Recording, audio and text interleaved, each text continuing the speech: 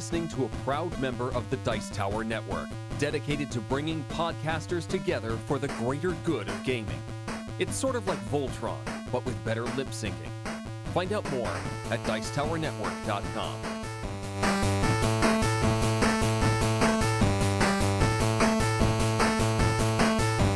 Welcome to Board Gamers Anonymous, a podcast about gamers and the insane fun we have at the table together. This is Anthony. This is Chris. This is Daniel. This is Drew. Welcome to the episode, everybody. Episode 43. Very special Versus episode this week.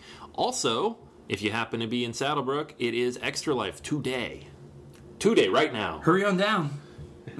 This very moment. We're waiting for you, man. Where are you? When I was talking about saving you a seat at the table, this is what I was talking about. Come on, we're waiting to play. Where are you? Come on, man. Seriously. Okay, we really want you to listen to the podcast, but not right this second. We've been waiting for you to take your turn for like 15 minutes. Play in the car. Play in the car on the way over. As we said before, Extra Life, very excited this year. We'll have an update for you guys in the next episode about how it went, but this week it is on. If you were there, it went awesome, so yeah. And if you weren't, then whatever. And if you guys don't show up, we're just going to take all the games for ourselves, so And what's that address again? That would be Gamers Gambit, 446 Market Street, Saddlebrook, New Jersey. And we're going to be there until... It's from 11 a.m. to 11 p.m. All right. And if you can't be there, you can still donate. Check out BoardGamersAnonymous.com for information on how to donate. All right, so that is Extra Life this week. In other news and PR, let Drew take it away. Go, Drew, go! It's actually something really cool.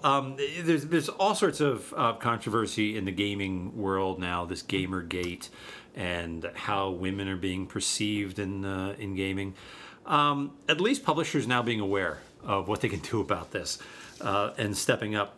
Wonderforge had the licensing for this game, Justice League: Axis of Villains, that they sold through Target. The trouble is they didn't have any female superheroes in the game. Wow. None whatsoever. They're out there. Really? But Justice League game. Yeah, no They couldn't think of a single woman. I wonder why they couldn't think of a single woman who's in the Justice League. Okay, you're being It's a little awkward. little awkward. That one was forced. All right, fair enough. That one was forced. But no playable ones. So this one dad of a superhero-loving daughter took the game and just rewrote some of the characters. Okay. Basically, for females. And he just did that on his own. It's like, cool, okay. We all do that sometimes, too, with our games. But a website caught wind of that and made a big article about that, so that Wonderforge now stepped forward and apologized for not doing that. Wow. And, Wow. Yeah. Good for them, because that was wrong. Yeah. So Yeah. they're redesigning that. It's a nice thing to see. It was just a straightforward apology, like, "Oh crap, that was our mistake." Yeah. That's Yeah. nice to That see was. from a pretty large corporation. Well, they actually used the phrase, "we screwed up." Wow, that is. That's rare. I'm not used to hearing that sort of actual apology from public figures or corporations. It wasn't one of those kind of like half apologies where I'm sorry that you took what we did in a certain way that wasn't what we meant. Wow. Here's another company that's being good to its players. I told you a while ago about the cease and desist order that was put out by Fantasy Flight against their number one fan-based website. Yes. Well, AEG is actually going out of its way to promote fan websites. They have this. They've been promoting Doomtown DB in support of one of its games. They love having fans create websites, so they were setting the example. And this has been getting a lot of publicity to the point where the webmaster of Netrunner DB that received the cease and desist just decided he's going to reopen his site. So Netrunner is back up again, the DB, the fan site. And this is where you got to read Australian Tabletop Gaming Network. I'm not going to repeat everything they wrote. They have a beautiful, well-researched article explaining what Fantasy Flight's point may have been and how this Netrunner DB just got caught up in it. So the webmaster just decided, well, I'm going to go back on and we'll see what happens. And so far, at this point, he hasn't been harassed anymore, hasn't received any more letters. But Fantasy Flight's obviously trying to. They also went against this other website that was actually creating an online game platform. I mean, this is something that happens throughout the entire realm of geekdom, where people love the intellectual property, and honestly, I gotta say, 99% of the time, there isn't a fan that's trying to encroach or try to make money off of it. They're spending hours and effort and special abilities to kind of craft these fan-based projects, websites, and media, and it's terrible that these companies just can't let them, play with their toys. It's just sad because, if someone's making money off your product, yeah, absolutely, you should go after them because that's not fair. It's your product, and any really good fan wants the product to be protected. But if they're trying to add to it, if they're trying to serve a fan base that you can't get to for whatever reason, you should applaud them, not sue them. Well, the Australian Tabletop Gaming Network suggested that this could be related to FFG's purchase of a fan site, that this could be the first step in, okay, we have our fan site, and this is going to be the official fan site, and trying to knock down. So, boo. Yeah, it could be. Boo. We'll have to see. Events will have to pan out, but at least props to AEG for supporting their fan. Good for you, base. AEG. Yeah. We love you, man. Something I just found out about, never knew about this before, Oomba. You guys ever heard of that? Oomba.tv. It's an online streaming service. Seems like you're making that up. No. It's spelled OOMBA. Is it spelled No. I don't know where the ooh button is on the keyboard. Umlauts, but no, it's just regular OOMBA.tv. They are gamer friendly. Okay. So they've been live streaming Gen Con. I think they live stream tabletop because I know there's a YouTube for that, but they live stream it too, so you can watch tabletop as it's. Oh, that's pretty cool. Yeah, it's all about live streaming, but they also do tournaments. They have this tournament app on their website, so they not only film game tournaments, but you can run it through the website. And they just ran at Gen Con a world record rock paper scissors tournament. The largest number, 2,950 participants. Wow. So they got it registered with Guinness Book of World Records. It wasn't officially rock, paper, scissors. It was the expansion rock, paper, scissors, lizard, Spock. Of course. Yes. Yeah. I love when they add the expansion. Yeah, I know. That's a blast. Only way to play. That's only way to play. But I learned two things. That Oomba live streams from time to time game events, and that they have a tournament feature. So if you want to run your own tournament. And their name is awesome. Oomba. Yeah. Oomba. It's like somebody will create a game now, a family-friendly game. Oomba. Oh, I want to go back to AEG. I should have mentioned this earlier. AEG is getting a head start on the Thanksgiving Black Friday season. Ooh. They're coming out with a Black Friday mystery box. Ooh. You go to their website. You can pre-order $50. Uh-oh. You get 4 games. You get 4 games. You don't know what they are. Yeah. You don't know. They've probably been sitting around in their warehouse, but you're going to get your money's worth. It's more than $50. I think this would be a great idea for other game companies to clear out their stock. $50, 4 games. You can get 4 different versions of Love Letter. Oh no! I hope not. It kind of makes me think about the Steam bundles where you can buy every game that this company has ever made. And, yeah, this is awesome. It's $30, and you buy it all. And I want to play one of these. And it's not worth $30. It's not worth $30. You know what this is? This is the kind of the trend that you pay money for these boxes, so you get the geek box or something, and it's just a random box of things that just kind of come to your house. Mystery box. These mystery boxes, and it's like, wow, that's really great stuff. If you happen to get that box worth of stuff and not just random things that you don't want, And then it ends up being in what are those swap meets where you just give away something you don't want? See, I love this idea, but I own so many AEG products that I'm just going to get duplicates. Yeah. I think I've actually pretty low on AEG, so maybe I'll pick one up. There you go. Yeah. Well, let us know what comes in the box. Yeah. Well, Chris, if you get duplicates, you can always donate them to the Extra Life for next year, Extra Life 2015. That's a great idea, Drew. I think I'll do that. It's not too early to start working toward that. Because I love AEG, and yeah, sure. A box of random AEG stuff is great. Did you know that there's, and Drew might be interested because Drew does not like us talking about video games, but Drew, there's actually a physical board game version of Hearthstone. Now, of course, it's an illegal copy made by China, but there's actually a card version, and you can take a look online, you can find this, where they actually printed up all the cards, they made a mat for the game, and counters and chits, so you can actually play Hearthstone in a physical version. Now, it does mean that a 15-minute game will now take, 2 hours to play.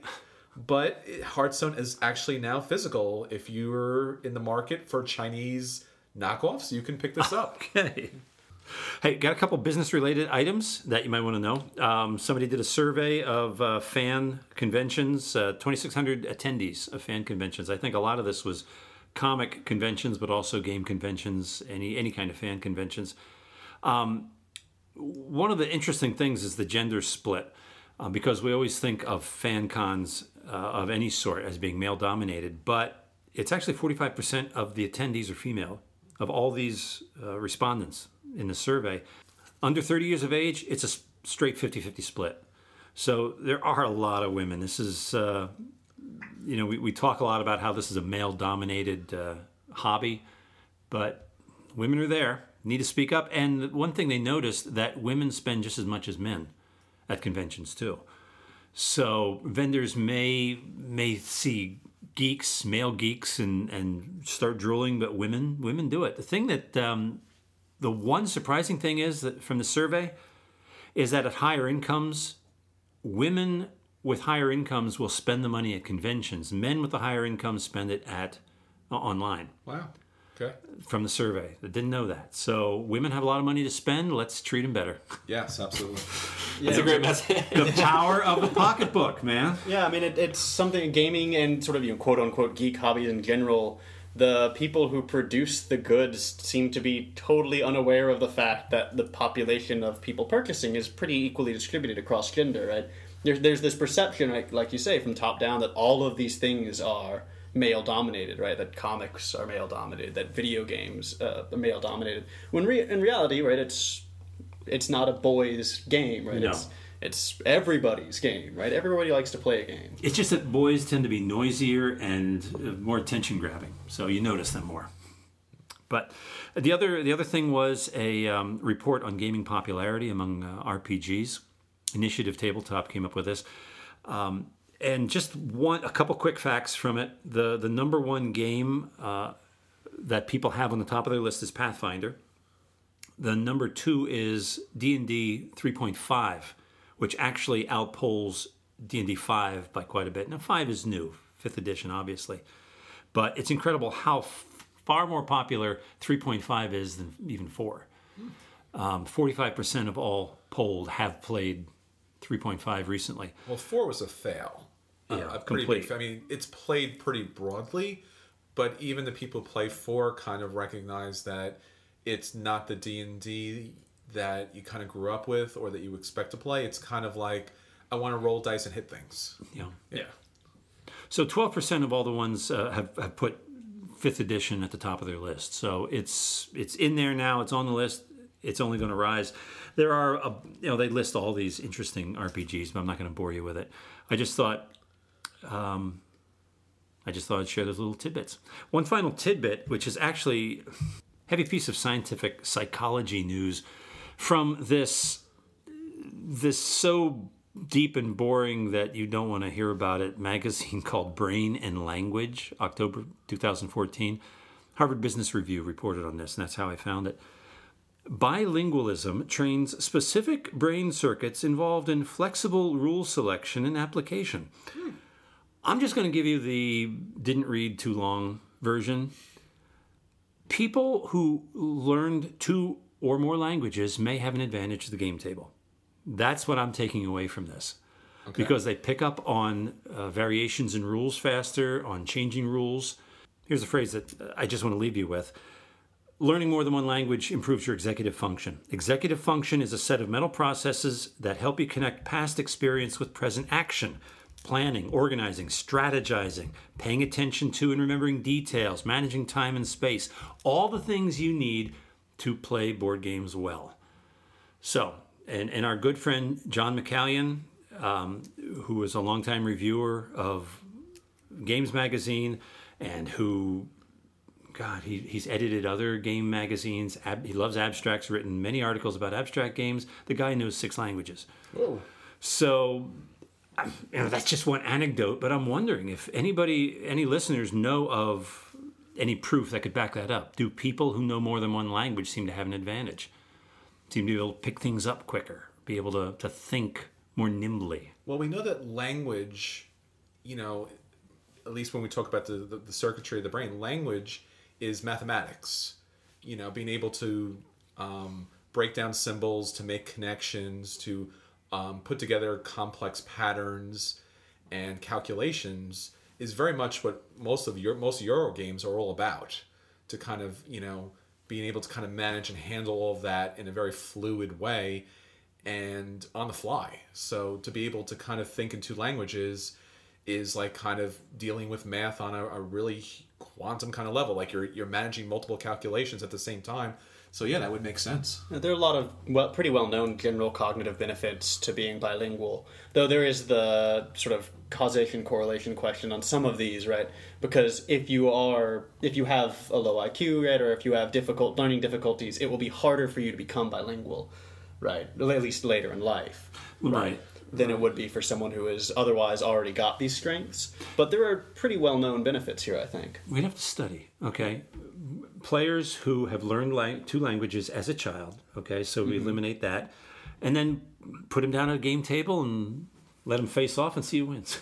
Well, I want to study this. If they speak German, they probably know most of the rule sets that... Well, if they go to Essen and pick up all these games that aren't released in America, they've got the advantage. They know the rules. Yeah. Sure.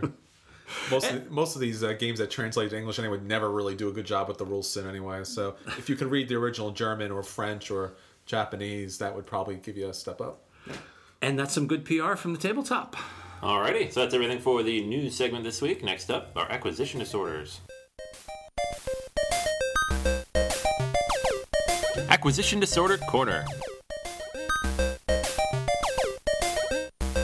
Alrighty, so acquisition disorders. Essen was last week. We talked about that a little bit, and it's this time of year. There's just tons of stuff coming out. Anybody got anything good that they're looking at?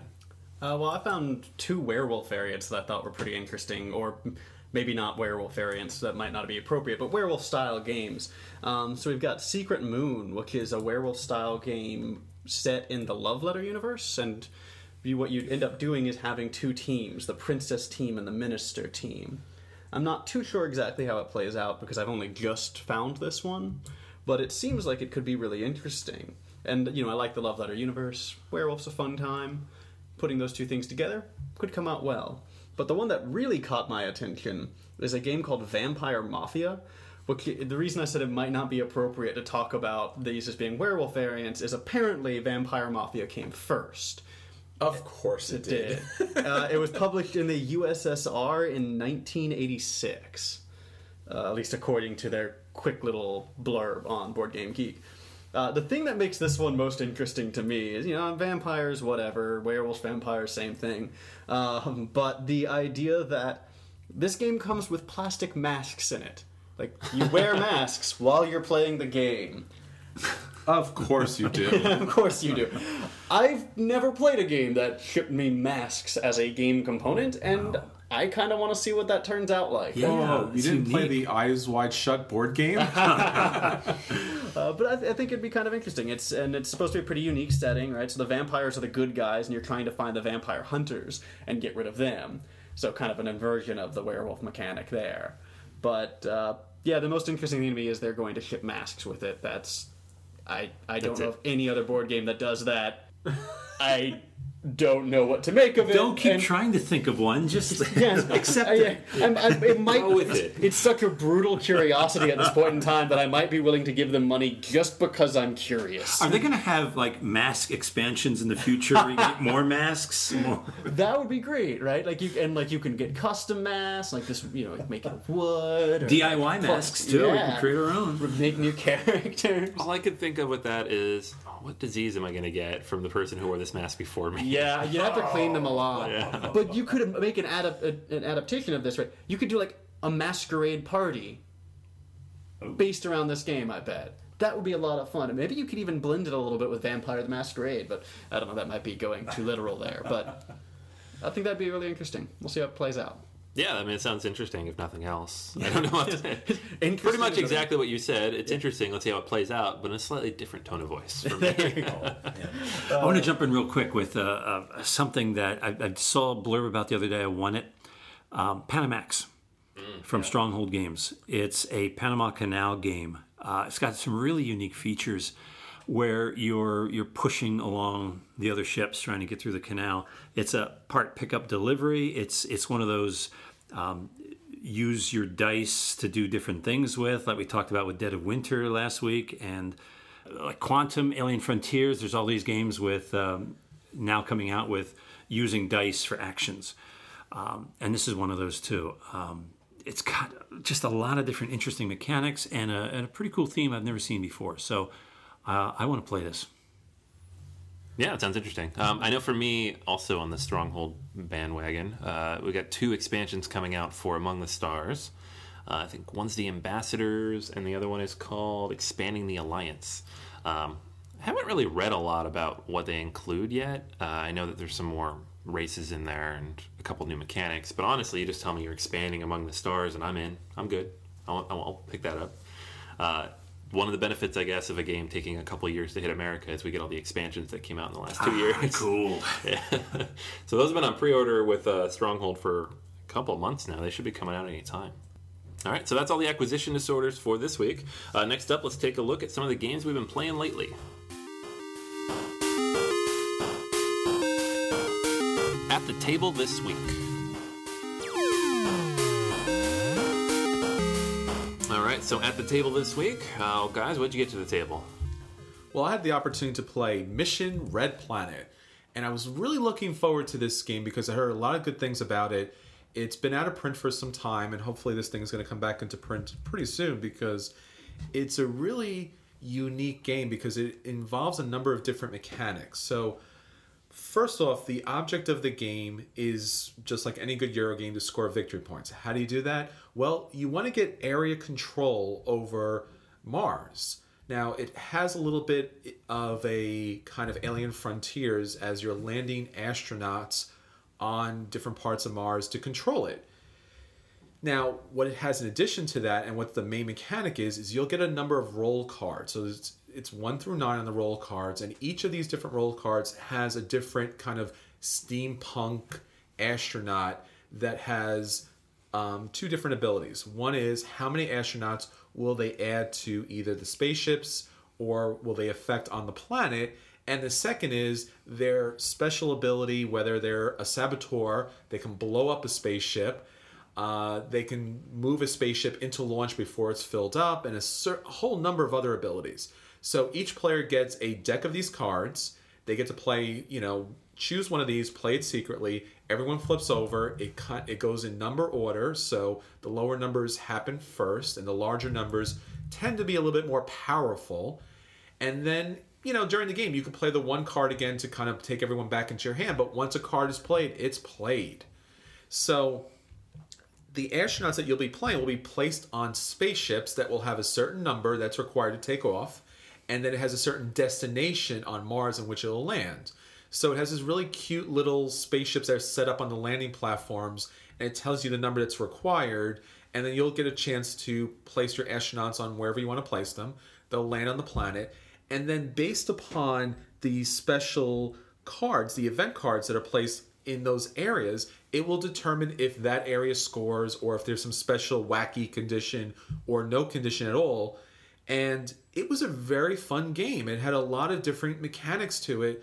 The one thing that was a little bit challenging for me was there was so much to the game as far as what roles do you play, when do the ships take off, will they even take off, if they land, where do you move the pieces around, and then you have special victory point cards that say, well, if you control this section, you'll gain extra victory points. So it's like, all right, so I got to manage that as well.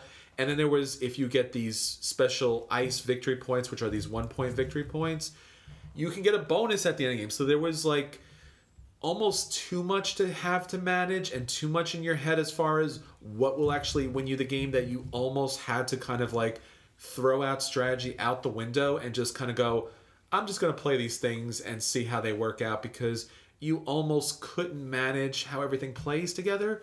So for me, this game is a solid play.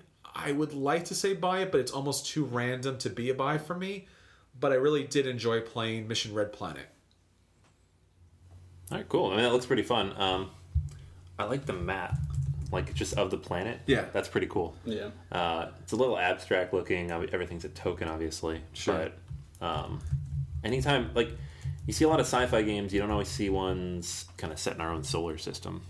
That's fun. It's true. Yeah. And it had that Citadel's mechanic where you had the different roles and you could play them. So maybe Daniel put a lot of people on his ship, but I played Saboteur. Now I'm going to blow up the ship. Or I can play pilot and I can send the ship to a different location. Ah, nice. So it has a lot of that kind of stuff, but it gets a little random. I like how you went right for the two strategies that could classify you as like an interstellar terrorist. Like, I'm going to blow up a ship full of people, or I'm going to hijack it. Like, those are my strategies here. Well, that's the most player interactive type of mechanics in the game. All right, Sure. we're walking you. We're Just walking learned you. something about you, Chris. Just learned something. Game I played recently. It's actually another one I first played with John from his collection. Carcassonne, South Seas. What I really liked about this game is how much more I enjoyed it than I enjoy the other Carcassonne games. Wow. Just not a big fan. I mean, I don't detest them like I do superhero games and Tolkien games, but That's okay. It's only like half the games out there. Yeah, right. but it's still got the familiar tile laying mechanic. You're laying down islands and parts of islands and also paths between islands, and you're also trying to gather resources from the ocean, fish and bananas and shellfish and fish. And in addition to all of this, you have I'm trying to think of what game also has this. Orders. Oh, Coal Baron was one of those. Very frequently you get these worker placement games where you have orders to fill. You collect produce and then you ship them to fulfill these orders. Well, this Carcassonne South Seas has orders that you have to fulfill for points. So you're trying to control areas, you're trying to lay your meeples down, you're trying to collect produce and fulfill these orders for points to win the game. It just has a nice blend of features that I like in a game, and not as boring. It's sort of, there was more of a tension. You really had to watch what everyone else was playing, make sure they didn't cut you off, make sure they didn't complete a circle of paths around islands. It's tough knowing where to place your tile and when. I like the tension in it. Kept me going all the way through. Carcassonne South Seas. All right, so that's all that's been at table this week. Next up, we're going to look at a company that, ironically, is very well versed in Tolkien and superheroes, and that's Cryptozoic. But these two games are neither of the above. I would say it's Drew's kryptonite, but he wouldn't accept that. I actually read a blog about that. Somebody talked about kryptonite games that we just don't do well at. That's what his reference of it is. A game that you may be great at everything, but that one game you just cannot win. That's your kryptonite. I get a few of those. Yeah. Yeah, That just for some reason you can't get your head around. You can't. yeah, it's not quite there.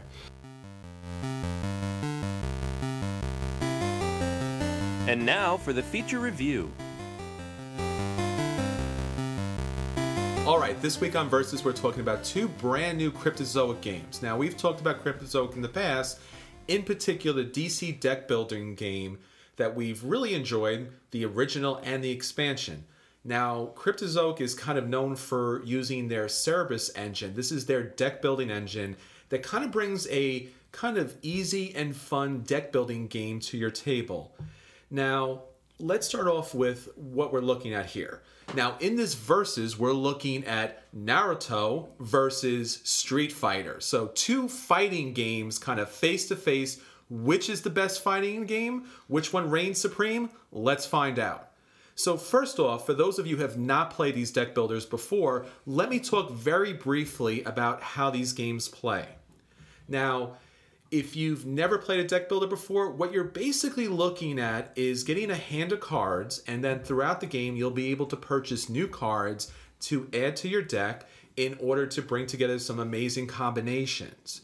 If you've played deck builders before, it's not a traditional Dominion. It's more along the lines of an Ascension, because while you're picking up and buying cards from a middle row, you're building up a more and more powerful hand. Now, what makes this game a lot simpler than Ascension and Dominion is there's only one currency, power. So you won't have to worry about attack versus money like with Legendary. You're just looking at pulling together a big number so that you can knock out the villains and purchase new cards. So when you start the game, you're going to get 10 cards, 7 punches, and 3 vulnerabilities. Now, punch cards will give you +1 power, but they're not worth anything at the end of the game. 3 vulnerabilities that will go into your initial hand will just kind of muck it up a little bit. So when you draw your initial 5-card hand, those 3 vulnerabilities are just going to be lousy. You're going to be like, oh man, I don't have a good hand to buy anything with.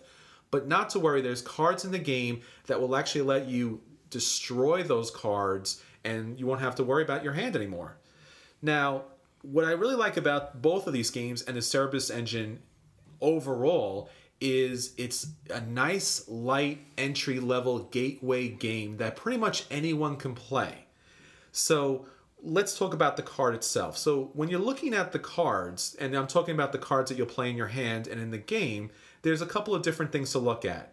The victory point total will be in the bottom left-hand corner. So most games you'll see a star. Here you'll see a little shuriken for the Naruto game, which will actually show the victory point. So at the end of the game, you'll look at all your cards, you'll count up all the victory points, and that determines who is the winner, with the exception of certain cards in each of these games that will actually allow a different win condition. Now, on the right side of the card is the cost of the card. So when the game starts, 5 cards will go into a lineup in front of you, and they'll be all different cost. So you will count up how many different punches you can put together to purchase a card. Now, in addition to the row of 5, there'll also be kicks in this game. And every game of their AEG Cerebus engine, there's always kicks that you can purchase. They're pretty cheap, and they give you the opportunity to have +2 power instead of the +1 that a punch has. So a kick is stronger than a punch. See? Thematic, right? Now, in these games, you're going to have very similar types of cards, whether it's a DC, whether it's a Naruto, whether it's a Lord of the Rings, or whether it's a Street Fighter. So you're going to look at ally cards. So you'll be able to purchase any cards from this row. So there'll be ally cards, there'll be enemy cards, there'll be technique cards, there'll be location cards, and that will make up your deck. Now, for both games, there's going to be a special deck of cards. For the Naruto deck, there's going to be arch enemy cards. This is very similar to the DC deck builder game, where you're going to have these big baddie guys that you really have to attack. That will determine the end of the game. If you knock out all those bad guys, the game ends and you can count up points. In addition to that, there's also an opportunity to end the game if the deck that's filling up the middle row runs out, but that rarely happens. But hold on, we'll talk about that a little bit later. Now, with the Naruto deck, you're going to fight arch enemies. In the Street Fighter deck, you're going to have stages. So you remember playing Street Fighter where each stage was from a different country in the world? So you fly to USA and that would be Ken's stage or Guile's stage. Well, you're actually going to have a card that's going to show that background, which is really nice. On the bottom, whether it's an arch enemy or a stage, there's going to be a certain cost that you must kind of reach in order to knock out that villain or accomplish that stage. And I'll talk about that a little bit more. Also, during the game, those special stages / arch enemy is going to have a special ability. So when you defeat that arch enemy or that stage, that will go to your discard pile, which will eventually get shuffled back into your deck and eventually get into your hand, and you can play that for special abilities. Now, in this game, you'll have attacks and you'll have defenses. So at some point during the game, someone is going to launch an attack either at you directly, or there'll be group attacks like with arch enemies. Now, those attack affects everybody. If it's a group attack, if it's a personal attack, you get to pick who that attack goes against. But not to worry, you can play a defense card to actually stop that attack. Now, that's the general about everything when it comes to Cerebus Engine and all of the games combined. Now, let's talk about specifics. Now, when it comes to Naruto, there's some differences in this game in comparison to Street Fighter. Now, whether it's Street Fighter, DC, Lord of the Rings, you're going to have a large character card that's going to be you during the game. Now, with the Naruto cards, there's going to be 4 different sides on this card that are going to represent the different areas that will charge up your chakra. So you might have a side that says enemy, technique, ally, and enemy. So when you're building your hand, you want to keep and pay attention to those special areas because that will build chakra that will allow you to do the special ability on your card. So for example, Hinata in the game, if she builds up 3 chakra, she will be able to activate her special ability, which allows her to draw 2 cards, which is a great ability. Now, this has also been true in the DC deck builder, for example, where Batman benefits from having equipment played. Now, as I mentioned, with Naruto, you're going to deal with chakra, which is very thematic. If you know anything about Naruto Shippuden, this is a big part of the game. So building chakra allows you to use special abilities, not just on your main card, but with additional cards throughout the game. Now, sometimes it's hard to kind of match up all those spots, but not to worry because in the Naruto game, there's also hand signs. Now, hand signs are a one-shot ability. You'll be able to purchase them for 1 cost and then play them in the game for chakra. So that's kind of a quick way to kind of build up your special ability. The hand sign cards allow you to get 2 chakra for 1 cost, and once it's spent, it's a 1-shot card that goes back into the pile instead of back into your hand. Now let's talk about the difference with Street Fighter. So what's great about Street Fighter, it has all the original Street Fighter characters, although Blanca is a promo card and why I don't know. But in addition to that, it has Fei Long, Cammy, and Akuma, which is great. Now, Street Fighter is different because their special ability is an ultra card that you will be able to purchase throughout the game. So instead of just having purchasing cards from the middle, you'll be able to have an ultra card that's underneath your card. And now this is the special difference here with this game because you'll be able to purchase cards from the main deck, and some of those cards will have a special ability which will say that you can place cards under your hero, which you can purchase later. So you'll actually have your own special deck to purchase from, but if you don't purchase it, it doesn't count towards your final victory point goal. Now, the Ultras give you +2 on an attack, and it also acts as an attack and defense card. So when you get this card in your hand, it's very versatile to use in a number of different ways, whether it's defending yourself or scoring some extra bonus points that you need in the game. Now, Street Fighter is a little different because what you're going to be doing mainly in this game is attacking other players, whereas Naruto fits more of the thematic type of game where you're just trying to draw cards into your hand to come up with a more powerful combination. Now, there was some criticism over the DC deck building game because they couldn't understand why would you want to have, if you're Batman, why you're having Superman's X-ray vision and Joker's in your deck helping you out. But if you've ever either read the manga or watched the anime, you know that the thing about Naruto is that eventually bad guys temporarily become good guys and help you out. So collecting villains, collecting special abilities, collecting special techniques is part of that universe and very thematic. For the Street Fighter one, you still have that little bit of oddness that you're bringing all these different characters and techniques into your hand, but since you'll be attacking other players directly, it's more thematic in that way, and that's really nice to see. Now, what the funny thing is with both games is you're going to have weakness cards that are going to kind of muddle up your deck. In the Street Fighter version, you're going to have Dan. Do you remember Dan from Street Fighter? Oh, God. He actually is the weakness card in your game. Perfect. That's amazing. Yeah. I really like the thematic nature of this. What the good thing is that you'll be able to actually play weaknesses in the Street Fighter game in order to discard them. Nice. So they'll go back to the pile, which is nice. So you don't have to worry too much about them, but it's still going to slow you down a bit too.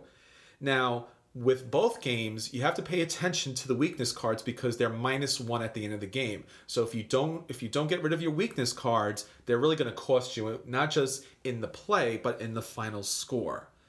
So we talked about how the super villains in the Street Fighter game are actually the stages / locations for the game. But in addition to that, there's no initial attack. So when you play the DC deck builder or you play Naruto, when those cards finally come out, they're going to hit everybody. That's not true about the Street Fighter game. It's not going to hurt everybody. But when you do defeat a stage, what you're going to do is randomly draw one of the large hero cards, and that attack is going to occur just upon you. So you could defend against it or something. So you might go to the USA stage, flip over a card, and maybe it turns out to be Ken. Ken's going to hit you with his special ability that's on his big card, but you'll have to defend against it or just take a hit. But you're still getting the card whether you defeat him or not. So in this game, you're going to get a lot of weakness cards in your hand because there's a lot of attacks kind of getting thrown back and forth, and the game does slow down, despite the fact that you can discard weakness cards. So Street Fighter is going to be a bit of a longer game, but it's going to give you a personal pile to buy from, and it's thematic in the way that you can actually attack each other, and while the ultras are thematic, it kind of plays back and forth more along the lines of a two-player game. If you're really looking for a two-player deck builder game, this is probably the one you're looking for. So that is Naruto Shippuden and Street Fighter, the deck building game, versus the versus. Let's go back and see what everyone thought. Drew, you got a chance to play Naruto, right? Yes, I did actually. I like the fact that really victory depends on two different things. Now, it's not just a matter of totaling up a certain number of power points to get more cards and defeat enemies, but now you have to balance it out with chakra. And sometimes those two numbers are competing. You know, you can go for different cards, different abilities depending on which one you want to focus on. So you want to have enough chakra to give you special powers, but you also want to be building up your power to conquer the enemies. Yes. Cool balance in that. It gives it a little extra twist for this deck builder. But I think I'd still enjoy this, like with most of these kinds of deck builders, in a 2-on-2 version. I know that it's adaptable for that. Cerebus Engine allows for that. I've been reading. I want to try that out because I think that'd be more fun. That'd be cool. Yeah, as far as the theme is concerned, now, I've talked about these games before. They're almost like the potato chip of the board game universe that, you know, there's a flavor for everybody. And for the Naruto game, it does feel thematic for me. You know, Naruto's special card, he benefits by punches, which is because he's just really a basic kind of shinobi. He really doesn't have a lot of kind of martial arts ability. So his basic cards really benefit him. In addition to that, there's 2 slots for enemies, so he benefits off having enemies on his side. And if you know the series, that happens a lot. He brings enemies along as allies. Now, there are other cards like Kakashi, who is known as the copy shinobi. So his special ability is if you can trigger it with the chakra, he can copy or use the ability of one of the special abilities in the row in front of you. So that's very thematic too. And I think finally, as I said earlier, the DC version, everyone was complaining that you have villains in the heroes deck. Being able to have villains that you know from the history, and this game is super, super soaking with theme because it has every character from their history, every villain, every technique, every special jutsu is in here. So when you play this, you really do feel like you're playing the game or you're playing a special episode. The Street Fighter one is a little different because it's a lot of attacking back and forth, and surprisingly, it takes a lot longer, which I'm not sure if I like because this is a very light deck building game, and a light deck building game shouldn't take a very long time. Yeah, the Cerberus engine is great, but it's great because it lets you streamline things and play a deck builder very swiftly and very smoothly, and if things start slowing down, I feel like the merit to the Cerberus engine start to fall by the wayside. It's an efficient system, it's a quick system, but yeah, as soon as things start slowing down, it starts to lose its fun, I think. Yeah, and it's just when you get that, you know, you get those vulnerabilities and those weaknesses in your hand, and you're trying to play a hand. The thing that I was always challenged by when I played Marvel Legendary is to get a hand of cards and not be able to do anything with it. And the DC deck builder, what I really liked about that was, since it was only one currency, you could always do something. You could always buy something. So you felt like you were kind of contributing to the game. So that was kind of fun. I might recommend playing Street Fighter as a 2-player game. Because first off, it's a lot more thematic because you're playing against somebody. And also, when you're playing attack cards, you know, when we play any kind of board game, there's a tendency to kind of pile on the leader, even if you don't know if they're the actual leader. So you could end up with a lot of weakness and vulnerability cards in your hand by the end of the game because everyone thinks that you're the leader, and that's kind of terrible because now you're not really doing much. Yeah. Yeah, it's never fun. Yeah. The one problem I had in playing this, and I don't know if it's the design or just luck, but the fellow to my right was collecting the same kind of cards I was collecting, and so there's never anything in the tableau for me to buy. Sure. You get to the point where you can pick up 2, 3, 4 cards possibly in one swoop, and bang. So once you're locked into a particular strategy, it's sort of hard to shift gears to try something else if you find that someone else is doing the same thing you're doing. Sure. But that's common to a lot of deck builders, I imagine. Yeah, and I'd like to see that there were, you know, we as board gamers, we often don't like to have player elimination games, but I actually would have liked to see that with the Street Fighter game, because it would have been nice if you did have a 4 or 5 player game to have players knocked out and then have a final battle, instead of just having everyone constantly throwing weaknesses. I mean, that's the theme of Street Fighter, to knock the other players out. I like that.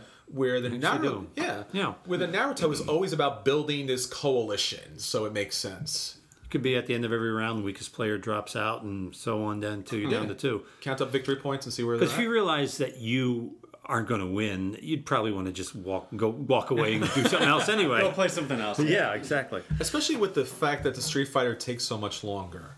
Yeah, that's tough. I can't imagine a game with this engine taking a long time. Because that's one of the best things about DC Deck Builder or any of the other ones is that it takes 30, 40 minutes. Yeah, there's no downtime, there's no slowdown. It's just beautifully efficient. And if you end up breaking that... Yeah. So in Street Fighter versus Naruto Shippuden, the deck building games, as far as the battle is concerned, the final victor...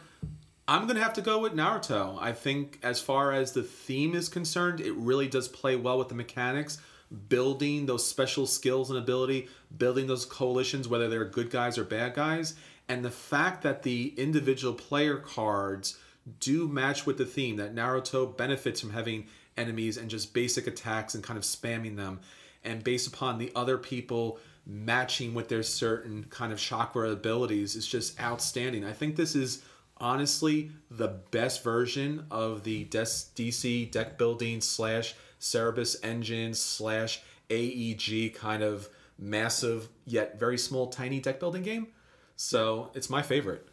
Yeah, I mean, I think looking at these two, I agree with you that Naruto is going to be the winner here, just because I like the idea of building up chakra. I think that's a very good way to capture the theme of the Naruto Shippuden games as well as the Naruto universe. And beating a stage is not nearly as satisfying as beating an enemy, right? Like, there's just...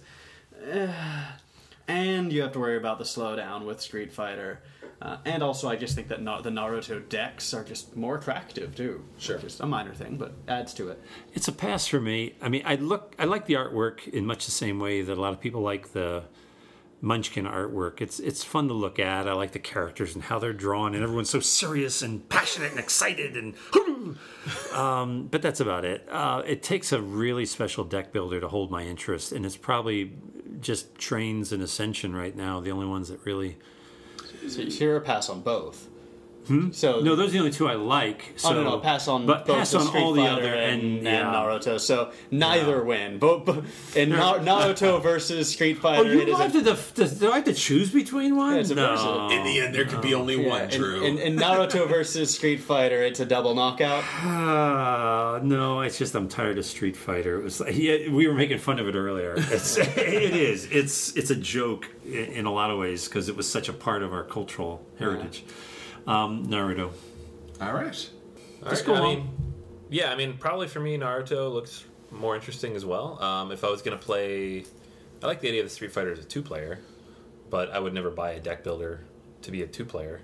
Yeah. Maybe like Star Realms or something. 2-on-2, I think it'd be a great way to play. Give that a shot. And there's been talk about having the ability to put characters from one game in another game and kind of mashing them together. Mash up. Yeah. Yeah. But there hasn't been a deck list out there yet that's kind of been effective.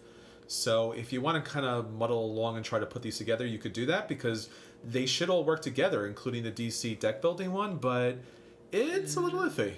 Yeah, I mean, so if they use card types that aren't present in the other games, though, you'd have to make conversions, right? So, like, Sure. Batman requires equipment. Throw him into Naruto where there are no equipment, and Well, there's contemporaries. I don't know if contemporaries is the right word, but there's analogs, right? Analogs. Yeah. there's analogs for all the different games. So there is equipment in Naruto, but there's other different kind of materials there. So you would have to find some sort of Conversion system. Yeah, absolutely. Also, Superman versus anyone in any of these other universes, just like Superman versus Guile. Run, Guile! Run! For the love of God! You're gonna die. But the sonic boom, it's kryptonite infused. maybe, yeah. Everyone is kryptonite infused in these worlds. Oh, right. So, I mean, I think the bottom line on any Cryptozoic deck builders is, what theme do you like more, and then do the mechanics rub you the right or wrong way in any given case. There's so many options, like Chris said, like potato chips. So, if you don't like anime and you don't like video games, then neither one of these is going to be very interesting. But if you like Lord of the Rings, you got that. If you like Penny Arcade, you got that. If you like DC, you got 8 of those. But this isn't like Ticket to Ride, where every single set is slightly different. I mean, all of them follow all of the same rules.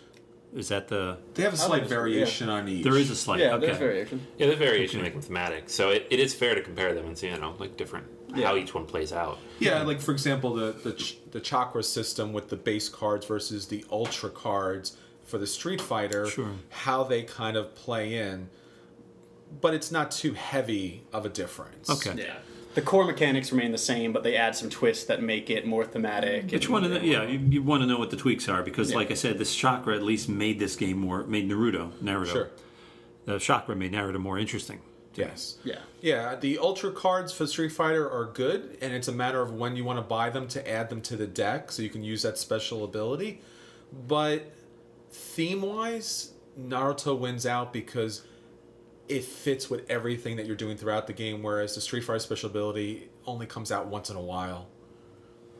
All right, so there you have it. Naruto is our winner in this week's Versus. Believe it! Oh, God.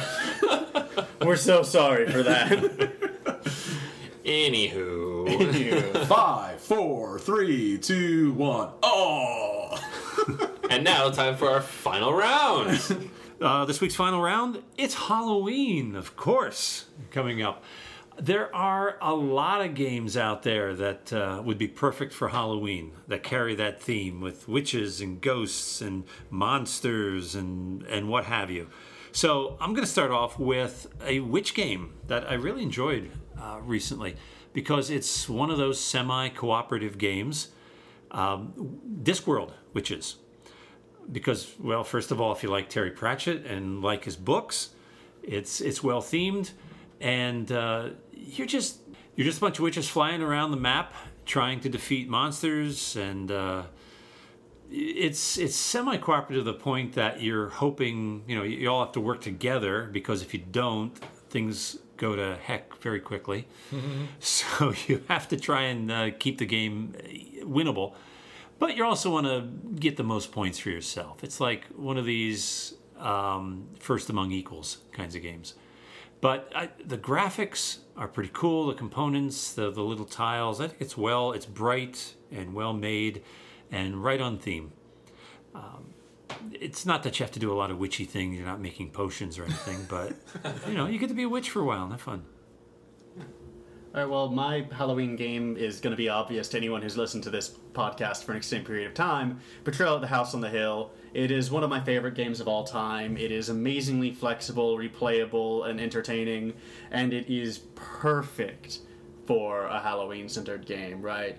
You're stuck in a haunted house, at least one of the people in this house is probably a monster or demon or wants to summon one or is an alien or a giant bird's gonna come and pick up the house or so you get the point, right? It's fantastic. If you don't already own it, you're doing something wrong. Go buy it. And it's definitely my Halloween game. All right, so for me, I'm not big on like horror themed games or anything like that, but one that I think was pretty cool, and it comes from a guy who's done a lot of really beautiful looking games, is Ghost Stories from Anton Bauza. There are a couple of very different expansions, a couple versions, but it's extremely hard as a good co-op should be, and it's got that Bauza look and feel to it. I mean, that sounds frightening. Like, you're going to die. You're just not going to win this game. Yeah, right. There are so many different kind of Halloween games, and when I think Halloween, I think about all the different genres that kind of get mashed together when you see all the different costumes. So I'm going to go with Mashup Monster Smash Expansion. And Drew likes that because he's a Smash Up guy. So with this expansion, you get the 4 classic kind of monsters. You get vampires, you get mad scientists, which bring in your Frankenstein monster. You get werewolves and the classic 1950s giant ants. So you really have all the classic monsters, and since Smash Up is a huge universe of multitudes of zombies and aliens and robots and Cthulhu and 500 other things, you really could put together a wonderful Halloween type of experience by mashing all those decks together. It's like a Saturday afternoon matinee of horror films. Yeah, definitely. You kind of remember that Scooby-Doo spin-off where they taught at the school for monsters? That was a Scooby-Doo spin-off, right? No one else remembers. I know what you're talking about. Never mind! All right, so that is everything for this week. This is Anthony. This is Chris. This is Daniel! From Beyond. And this is Drew. We did this without telling the other guys. They did great. This is Daniel! I don't know. And until next time, we'll save you some spooky candy treats. Yay, candy! I love candy. Halloween's awesome. Candy. That's why you have kids, Yeah, right? So you can go around with them and collect the candy. He can't even